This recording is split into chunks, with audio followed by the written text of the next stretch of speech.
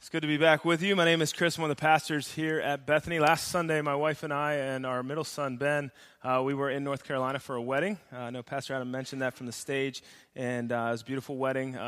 One thing I'd share with you about it, I was told that during the ceremony and the reception that there was rain all around where we were, but there was not rain where we were. And so I know that the bride and groom were excited about that. It was a little windy. But we can work through wind, and my voice, I guess, projected well enough that everybody could hear me, but it's good to be back with you. Now, Adam was in Hebrews chapter 4 last week, if you've been here and you've been following along. And one of the things that he did last week, I just want to assure you, is not going to happen from me. I hesitate to say never, because never is a long time. But I was listening to the message on Tuesday, I believe it was, just trying to catch up and see what it was that he had talked about. And at the end of that message, he sings, "Jesus loves me," if any of you were here for that. Now, the difference probably was that when he was doing that, you could hear each other singing. But as I was listening to it on the recording, all I hear is him singing. Okay, so now I know that I am not going to put myself out there like that. God bless him. He's doing what he needs to do. He's being a fool for Jesus, and that's good. But I just want to assure you, I am not going there this morning, all right? So maybe at another time. You never know how the Holy Spirit's going to lead, but not this morning, I don't think. So anyway, we're in Hebrews chapter 4, going to be starting in verse 12. We'll read it together here in a second. If you're following along with us in the Known Journal, that's page 22. We're going to be on this morning. If you don't know what this is our reading journal, reading plan. You can follow along with us throughout the week. If you'd like one of these, they are free from us to you if you're going to use it. You walk out these doors to the right there on the shelf there. We'll be in page 22 this morning. So, Hebrews chapter 4.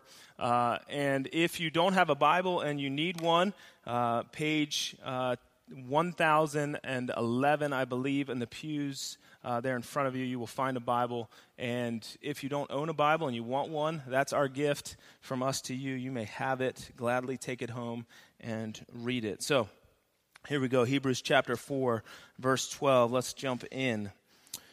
For the word of God, that's what we're reading, the word of God is alive and powerful. It is sharper than the sharpest two-edged sword, cutting between soul and spirit, between joint and marrow, and it exposes our innermost thoughts and desires. Nothing in all creation is hidden from God. Everything is naked and exposed before his eyes, and he is the one to whom we are accountable. So, verse 14, so then, since we have a great high priest who has entered heaven, Jesus, the Son of God, let us hold firmly to what we believe. This high priest of ours, Jesus, understands our weaknesses, for he faced all of the same testings we do, yet he did not sin. So let us come boldly to the throne of our gracious God. There we will receive his mercy, and we will find grace to help us when we need it most. Every high priest is a man chosen to represent other people in their dealings with God. He presents their gifts to God and offers sacrifices for their sins. Verse 2, and he is able to deal gently with ignorant and wayward people because he himself is subject to the same weakness. That is why he must offer sacrifices for his own sins as well as theirs. And no one can become a high priest simply because he wants such an honor. He must be called by God for this work, just as Aaron was. If you don't know who Aaron was Moses' brother. And that is why Christ did not honor himself by assuming he could become high priest. No, he was chosen by God, who said to him, "You are my son, today I have become your father." And in another passage, God said to him, "You are a priest forever in the order of," and that name is Melchizedek. Verse 7, while Jesus was here on earth, he offered prayers and pleadings with a loud cry and tears to the one who could rescue him from death. And God heard his prayers because of his deep reverence for God. Even though Jesus was God's son, he learned obedience from the things he suffered. In this way, God qualified him as a perfect high priest, and he became the source, singular, the source of our eternal salvation for all those who obey him. And God designated him to be a high priest in the order of Melchizedek.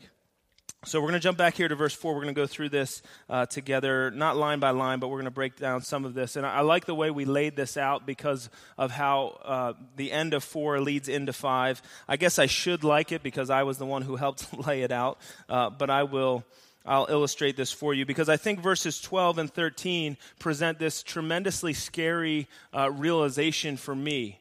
And I don't know if you share this, but let's look at it together. So it says in verse 12 of chapter 4, "For the word of God is alive."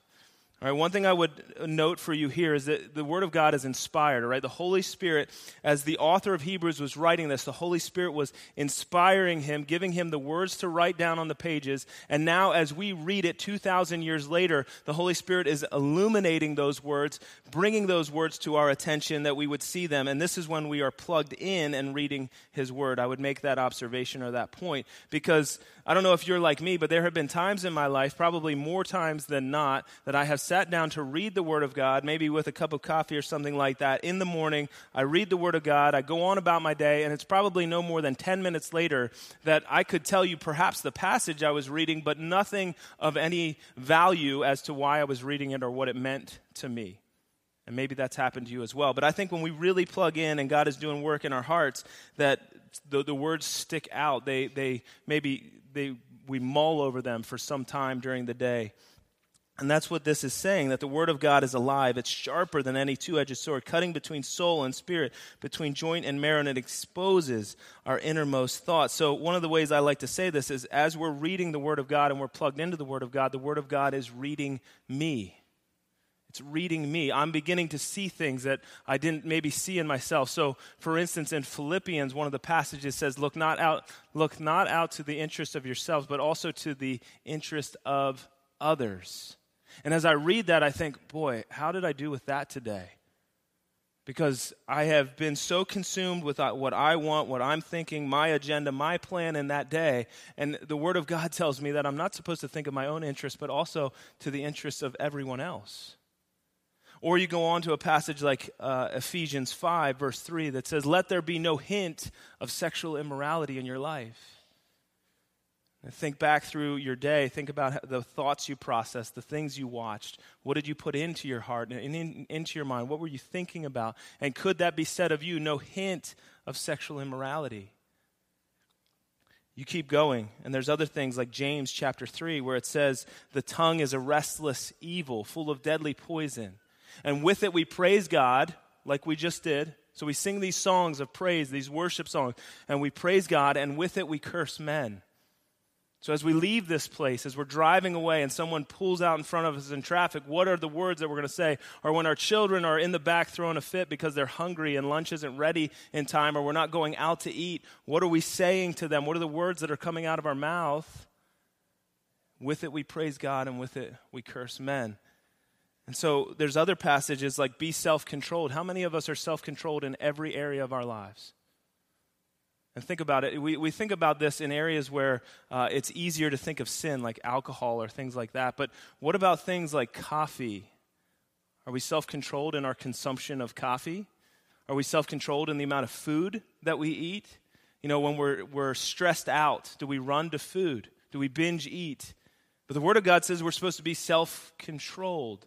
And so as I read these things, all of a sudden I'm like, I want to close it. I don't want to keep reading it because God's exposing in me all of this weakness, all of this sin, all of the things that I would rather not show any of you or rather not know about even of myself. And so as I read it, that's scary. And it gets even scarier. Go into verse 13.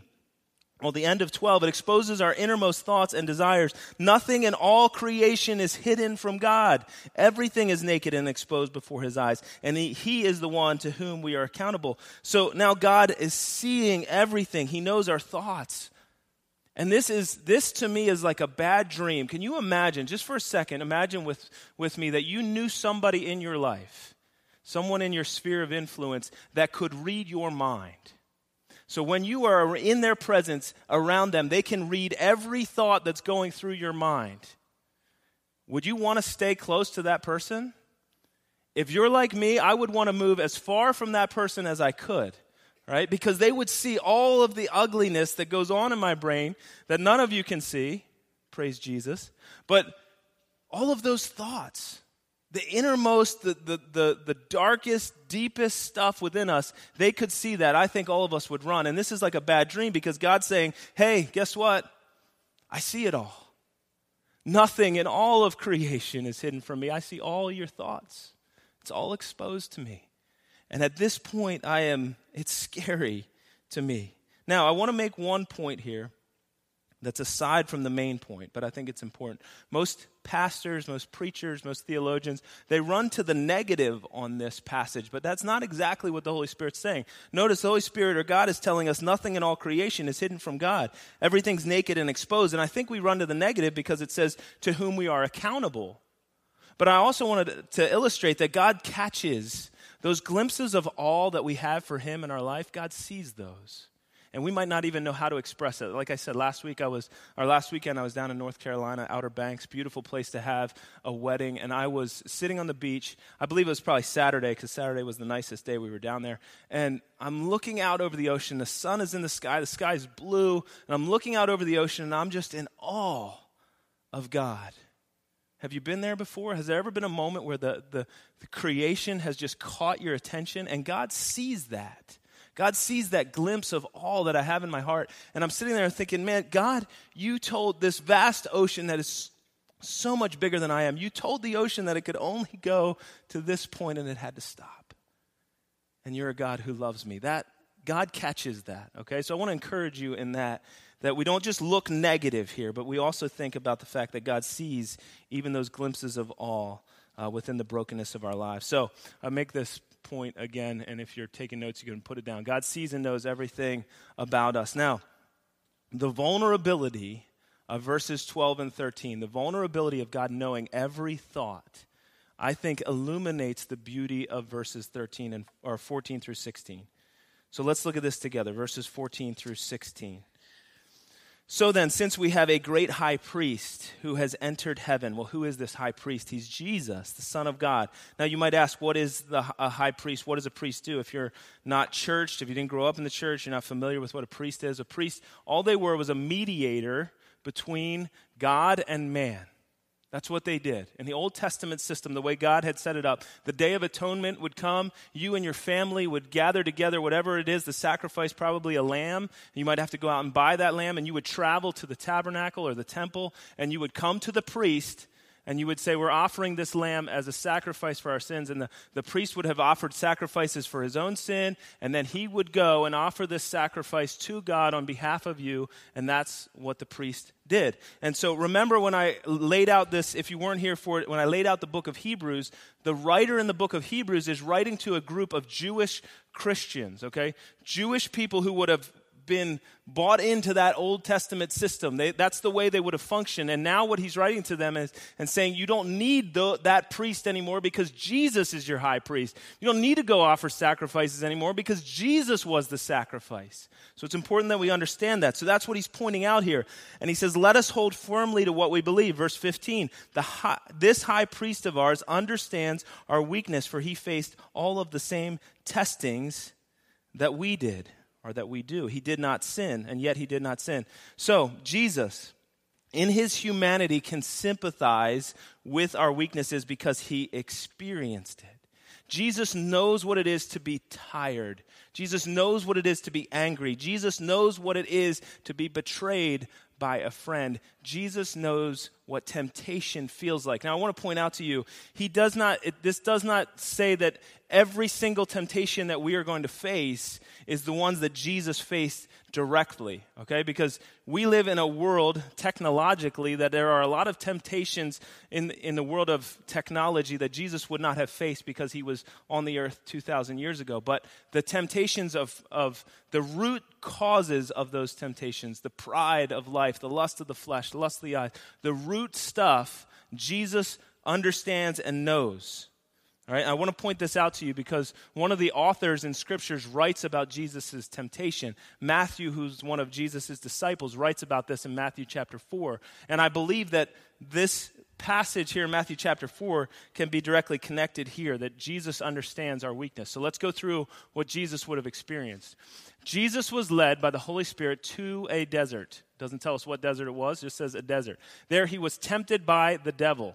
Right, so he's facing temptation. Jesus went without food for 40 days and 40 nights, and after that he was hungry. So Captain Obvious here fills us in that after 40 days and 40 nights he was hungry. I always find it interesting or funny that the author would put that in. So he was hungry, of course. 40 days, 40 nights tells us he was hungry. The devil came tempting him and said, if you are the Son of God, tell these stones to be made into bread. And I think that Jesus could have responded this way. Who are you talking to? If I'm the Son of God? Are you serious? I was there. I was the one who created this place. I was the one who set the foundation. I'm the one who made the stones. If I'm the Son of God? Excuse you? But he doesn't. He responds with the scripture. He comes back and he says, Jesus said, it is written, man is not to live on bread alone. Man is to live by every word that God speaks. So Jesus quotes the Old Testament. And what Satan is trying to do here is Satan is trying to tempt him. All right? He's trying to make him step outside of who he is and prove that he's the Son of God. Jesus doesn't have to prove anything to anybody. And I think what the devil is also trying to do is trying to get Jesus, he's trying to create a fracture in the Trinity, all right? Jesus trusts God the Father completely. And the devil is pointing out here, if you are the Son of God, why are you hungry? Why has God left you in this desert to be hungry and thirsty? Is God really, and so see what it is God really a loving Father to you? And you're the Son of God, so just make some food for yourself. Just do it yourself. Then he goes on, the devil took Jesus up to Jerusalem, the holy city, and had Jesus stand on the highest part of the house of God. And the devil said to him, again questioning who he is, if you are the Son of God, throw yourself down, it is written. Throw yourself down, for it is written. And again, the devil knows the Bible. Okay? The devil knows the Bible. Here he's quoting a passage out of Psalms, and he says, he has told his angels to look after you. In their hands they will hold you up. Then your foot will not hit against the stone. Again saying, here's what it says in the scripture. If you're the Son of God, you can jump off this mountain and the angels will come and they will pick you up, and then we will know that you are the Son of God. But Jesus comes back and he says to the devil, it is written, you must not tempt the Lord your God. At this point, I just want to make this point. It is important for us to memorize passages in Scripture. It's important for us to read the Word of God, be familiar with it, because the devil will come and he will tempt us. And guess what he will tempt us with? Exactly the same thing he tempts Jesus with, or he questions Jesus. If you are the Son of God, what the devil is going to question you about in your life is, are you sure you're a child of God? If you were a child of God, would you think that way? If you were a child of God, would you do that? You wouldn't do that if you were a child of God.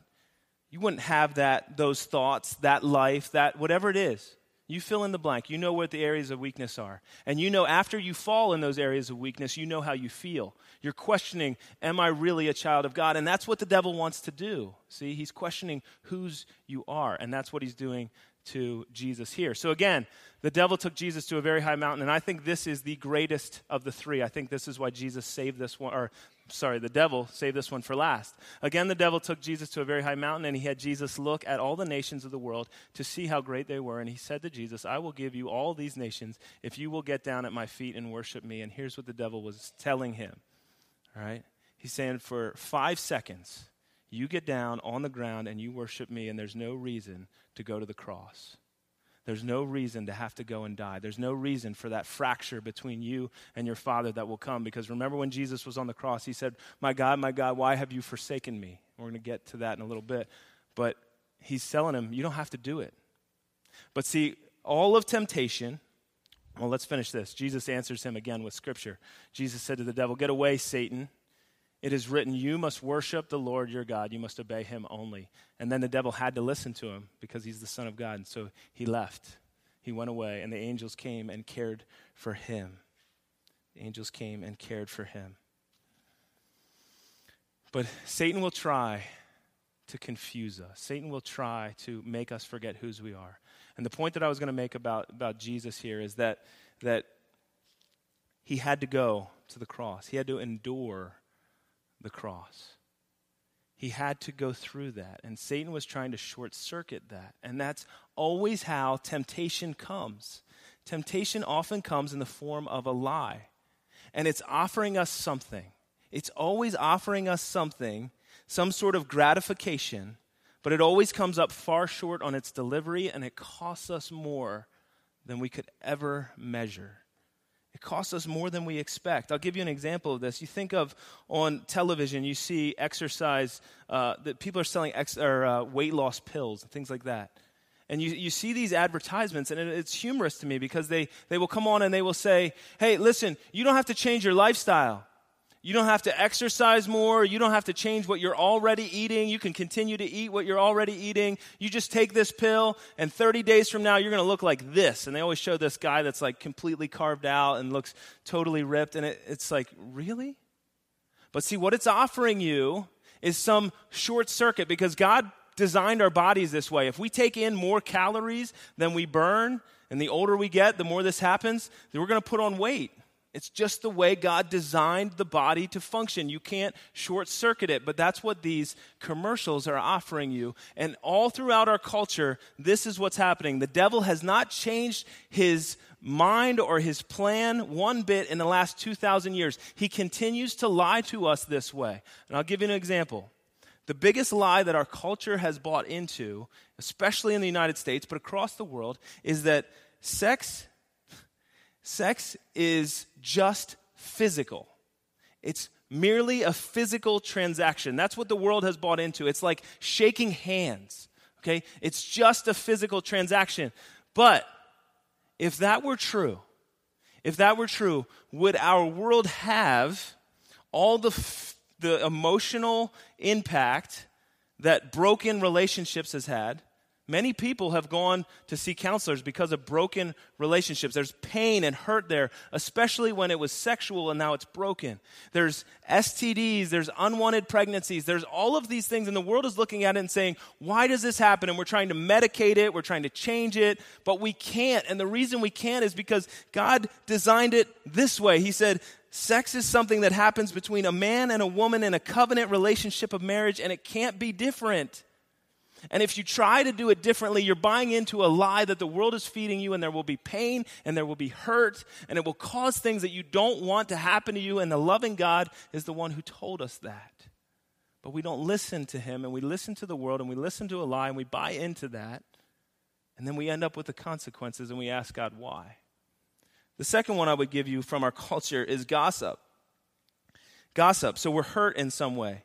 And we believe this lie that it's so much easier for us to go and vent to other people, right? We're hurt by someone. Someone's offended us. And it's so much easier for us to go and find somebody to talk to, a friend, a sibling, mom and dad. And I'm not saying you shouldn't talk to other people, but here's the thing.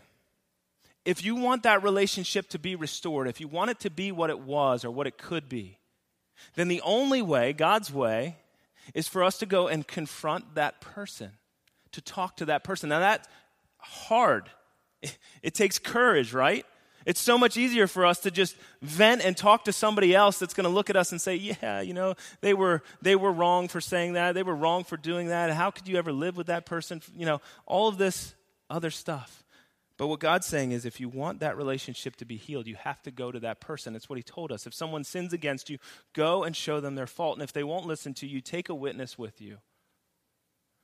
But what happens is we get 10 years down the road or 5 years down the road, and we're wishing that relationship, especially in families, we're wishing those relationships were closer. We're wishing they were tighter. We're wishing that we had something we didn't or don't have. And the reason we don't is because we never went back, all the way back, and confronted that sin back there. And you're still holding it in here, and they might not even be aware of it.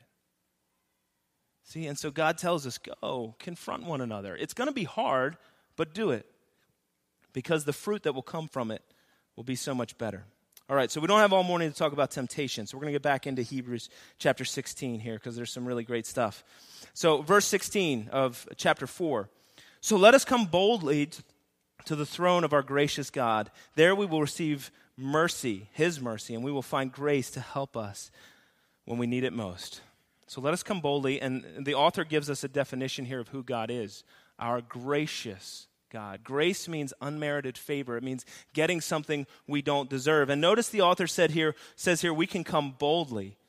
And so this is where this shows the beauty of what comes out of 12 and 13 is that God, the God who knows all of my thoughts, the God who sees every action, nothing is hidden from him, all of these things that are exposed to him, and yet he says that we can come boldly before him and we will find his grace. And we come boldly because we're not coming on our own merit. I'm not coming on my own merits as if I've earned something. I'm coming on the merits of Jesus Christ. I'm coming as a forgiven child of God because Jesus has purchased or redeemed me. So I come not on my own merit, but I come on his. And I can come boldly. I don't come arrogantly. I would make that point. Arrogance is coming expecting something. Expecting you owe me something, God. God, I deserve this. I should have this. That's not what the passage says. The passage says we can come boldly, all right? And we come boldly based on whose we are. My children will come to me with all kinds of requests. They will come and ask me all kinds of things. And sometimes I will say yes, sometimes I will say no. But they will always come and ask me why. Why do they come so boldly? Because they know whose they are. They know that I love them. They know that I care for them. They know that generally, most of the time, I am human, most of the time I want to hear from them. Right? So they know that. Well, the same is true with our Heavenly Father. We come because we are his. We can come boldly because we're his children. And see, that's what the devil wants us to believe is that we're not. And that's why he constantly asks us, if you are. That's why he's constantly pushing that at us. If you are a child of God, would you do that? So, I can approach God with confidence because Jesus understands my weakness. He understands what it is to be tempted. Jesus sympathizes with us in that. And so what does it say we'll find when we go there? So we're going to the throne of grace. We're going before God boldly. And what does it say we'll find? It says, there we will receive his mercy. That's a promise. We go before God boldly, we're going to receive his mercy. And the second thing is we will find grace to help us when we need it most. So these are the things we find, grace and mercy. And I would ask, who in this room doesn't need more grace and mercy in their life? Which one of our neighbors, our coworkers, our spouses, our teachers, our bus drivers? And I mentioned this in the first service. I think bus drivers are the ones that need the most grace and mercy. But which one of us in life doesn't need more grace and mercy? And this is what God tells us, is that if we come to him boldly through Jesus, that we will receive mercy and we will find grace to help us. And it's when we come humbly. And I want to make this note here about humbly coming before God, approaching God through the person of Jesus Christ. It says that we will receive grace and mercy. And prayer, when we are coming to God, it shows something about our posture towards God. Humility. It shows a need for God. I need you, God.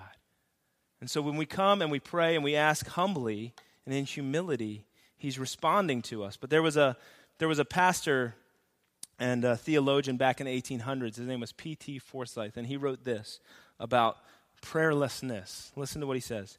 Prayerlessness is the root of all sin. When we do not give time each day to earnest, believing prayer, we are saying that we can cope with life without divine aid. So we can cope with life without God. To be prayerless is to be guilty of the worst form of practical atheism. So if you're a believer in Jesus, I would ask you, you've been given access to the throne of grace. Why wouldn't you use it? Why wouldn't you utilize that? This passage tells us if you're a believer in Jesus, you can come boldly before his throne. But I have an idea as to why we wouldn't. And I think maybe the idea here is why we don't, is you might argue, I've done that, but it didn't work. I've gone to God. I've gone praying and in tears and through my suffering, and I've gone to him, and I prayed and I prayed and I prayed that he would move that mountain, and he didn't move it. I prayed that this would be taken out of my life, and he didn't take it. Well, Jesus can sympathize with us. Because what I would tell you here is this passage doesn't promise that you will be relieved from a situation. This passage promises us that you will have mercy and grace to get through the situation. I'll show you this. Let's jump down verse 7 of chapter 5. While Jesus was here on earth, He offered prayers and pleadings with a loud cry and tears. I would make a note here that the source of our salvation, the Son of God, while he was on earth, spent time in prayer, all the more amplifying our need for prayer. And he did so with a loud cry and tears to the one who could rescue him from death. And God heard his prayers because of his deep reverence from God. So I want to make a note here. We're going to jump over to something in the book of Matthew. But look at what it says. It says he heard his prayers because of his deep reverence for God. Right? So Jesus is pleading. He's crying out. He's asking for something to be moved. And he is heard. But let's look at what it means to be heard, all right? So Matthew chapter 26, Matthew illustrates this exact moment is what I believe the writer of Hebrews is talking about. So Jesus came with them, he's talking about his disciples, to a place called Gethsemane. And he said to them, you sit here while I go over there and pray. So Jesus is praying. He took Peter and the two sons of Zebedee with him, and he began to have much sorrow and a heavy heart. And then he said to them, my soul is very sad. My soul is so full of sorrow, I am ready to die. If any of you struggle with depression, just this overwhelming depression, Jesus sympathizes with you. Look at what he's saying here. He's saying, my soul is overwhelmed, and I am ready to die, and you stay here and watch with me. So he went on a little further, and he got down with his face on the ground. And he prayed, my Father, if it can be done, take away what is before me. What Jesus is asking here is, if there's any other way, God, if I don't have to go to the cross, if I don't have to experience that separation from you, if I don't have to bear their sins, then let it be. Remember, Jesus is heard. But what does he say here? He says, but even so, not what I want, but what you want. Jesus was not relieved from the situation. God didn't send all of his angels down and say, oh, Jesus is overwhelmed. Let's go save him. Let's go rescue him. Let's go pull him out of this moment. The Roman soldiers that are on their way to arrest him, let's go kill them and knock them down. Let's set up some kind of safe haven where we can hide Jesus so he doesn't have to go through the pain of the crucifixion. But isn't that what we ask for in our prayers? When we're praying to be removed from a situation, to have an illness healed, or to have some relationship restored, or whatever it might be, aren't we asking God, take this away from me? I don't want this. But how often do we end our prayer with, but not my will, but your will be done? Are we truly submissive to what God's will is for our life? Because his will might take us through some pain as it did Jesus. But it doesn't mean that God didn't love him, that God didn't hear him. God heard him, and what God gave him was the mercy and the grace to come out of this situation. Because what you find as you read through the rest of this account as Jesus is heading to the cross is what? Peace. Jesus has an overwhelming amount of peace, so much so that when he's hanging on the cross, he looks down at those that are mocking him and he says, Father, forgive them, for they don't know what they're doing. If that was me on that cross, I'd probably be spitting on them. But because he has so much peace, he's able to go through what he needs to endure. So we'll finish this. He went a little further and got down with his face on the ground, and he prayed, my Father, if it can be done, again, take away what is before me. Then he came to the followers, and he found them sleeping. He said to Peter, were you not able to watch with me 1 hour? Watch and pray so that you will not be tempted. That's an important instruction there from Jesus, that we need to pray against temptation. But man's spirit is willing, but the body does not have the power to do it. He went away again the second time, and he prayed, saying, my Father, if this must happen to me, may whatever you want be done. He came and found them asleep again. Their eyes were heavy, and he went away from them the third time and prayed the same prayer. And then he came to his followers and asked them, are you still sleeping and getting your rest? As I speak, the time has come when the Son of Man will be handed over to sinners. Get up and let us go. See, the man who will hand me over is near. So Jesus relates with us in our weakness. And he was heard because of his reverent awe for God and his submission to God's plan. And God didn't change his situation. God didn't remove the pain that he was going through. And I would say this, that if you are living in this life and you feel that comfort is something that God is going to give you, right, that you will not go through pain, I would say that you are living in an illusion.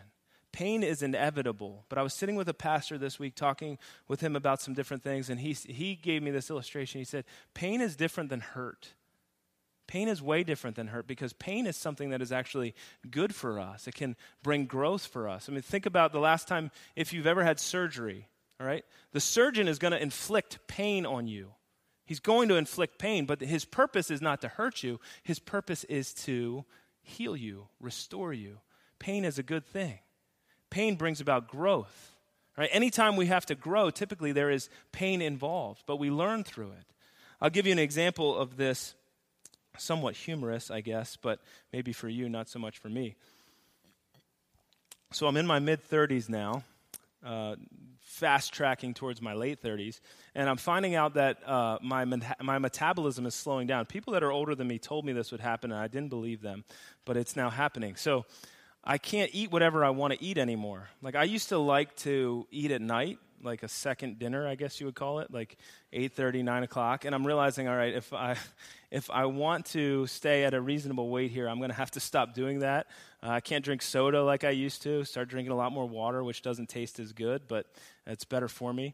And so one of the things that I started doing was my wife suggested to me, I don't think she meant it that I needed to, but she just said she works out, and she has this video that she works out to, follows along on the screen, and she said, hey, if you want to, you could join me. And so I was thinking, this is going to be easy, because I'll give you some context. I was in high school and college. I used to spend like 15 to 20 hours a week in a gym. So working out to me is not something that used to be hard, but now I guess it is harder because, so I did this video with her, and I didn't think it was going to be hard, so I left, like I was in my clothes from work, so I had my khakis still on and like a dress shirt like this. I'm like, this is going to be easy. 30 minutes of this workout. There's no weights involved. Where are the weights? There's no weights. So this is going to be easy. So I get down on the floor and I start doing this workout, and it's all to work your core, your midsection area. And I was like 10 minutes into this thing, and I'm sweating profusely, all right? There's sweat dripping off my nose. And there's always, in these videos, there's like 3 or 4 people that are working out, and there's like the experienced person, and then there's the like beginner person who's like doing push-ups on their knees because they can't do, the regular push-ups. Well, I find myself 10 minutes into the video, I'm following the beginner lady. Like, I'm like, how is this happening to me? I'm following the girl who can't do the exercises right. And so I was going through pain. Now, I bring this illustration to light because the next morning, I felt pain in areas that I hadn't felt pain in some time, in my back and in my midsection. And I was thinking, well, this is ridiculous. But was that pain good for me? Absolutely. That pain is strengthening me.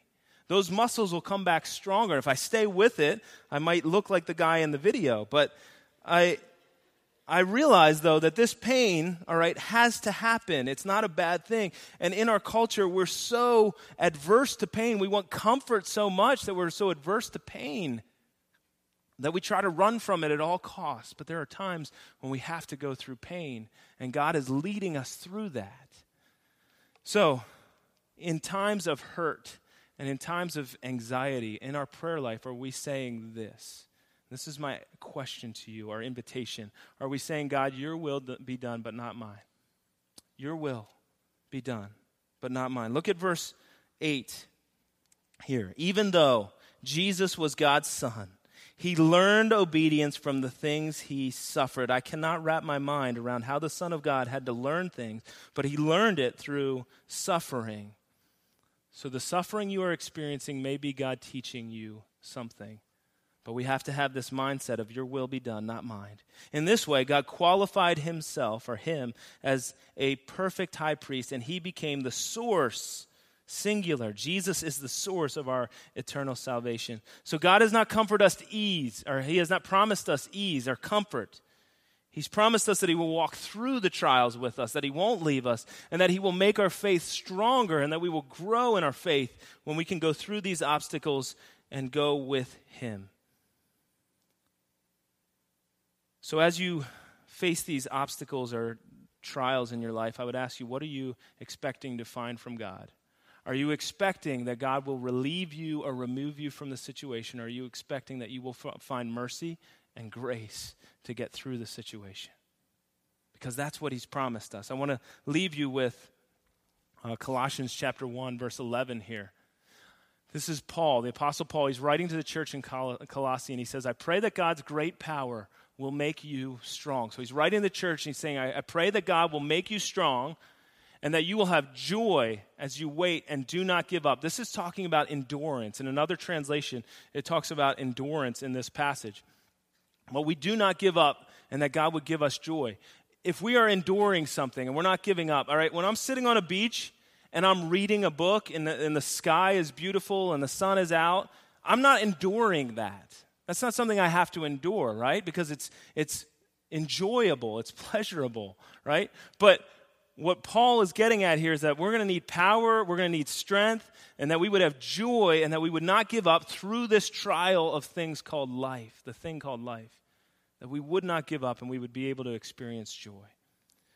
And so I give you this encouragement as we end, that I can approach God. You can approach God on the merits of Jesus Christ because Jesus has understood our weakness and he's gone before us and he intercedes for us. And when we go boldly to the throne of grace, we will receive mercy and we will find grace because we are his children. Let us pray. God, I want to give you praise. I want to thank you for who you are. I want to thank you that you have called us your sons and your daughters. Lord, I want to thank you for your mercy and your grace. And Lord, I ask that you would, exactly what Paul prayed for there, that we would have the strength to endure this life, this race that you've called us to. And Lord, will you fill our hearts with joy as we do it? May we remember and fix our eyes on Jesus and the joy set before us. May we know that when we finish this race called life, that what waits for us is rest, eternal rest with you. Lord, help us to stay focused on that. So as the trials come and as the temptations come and as the enemy speaks to us, may we only remember the words that you have spoken to us, that we are your children. I pray that in Jesus' holy name. Amen.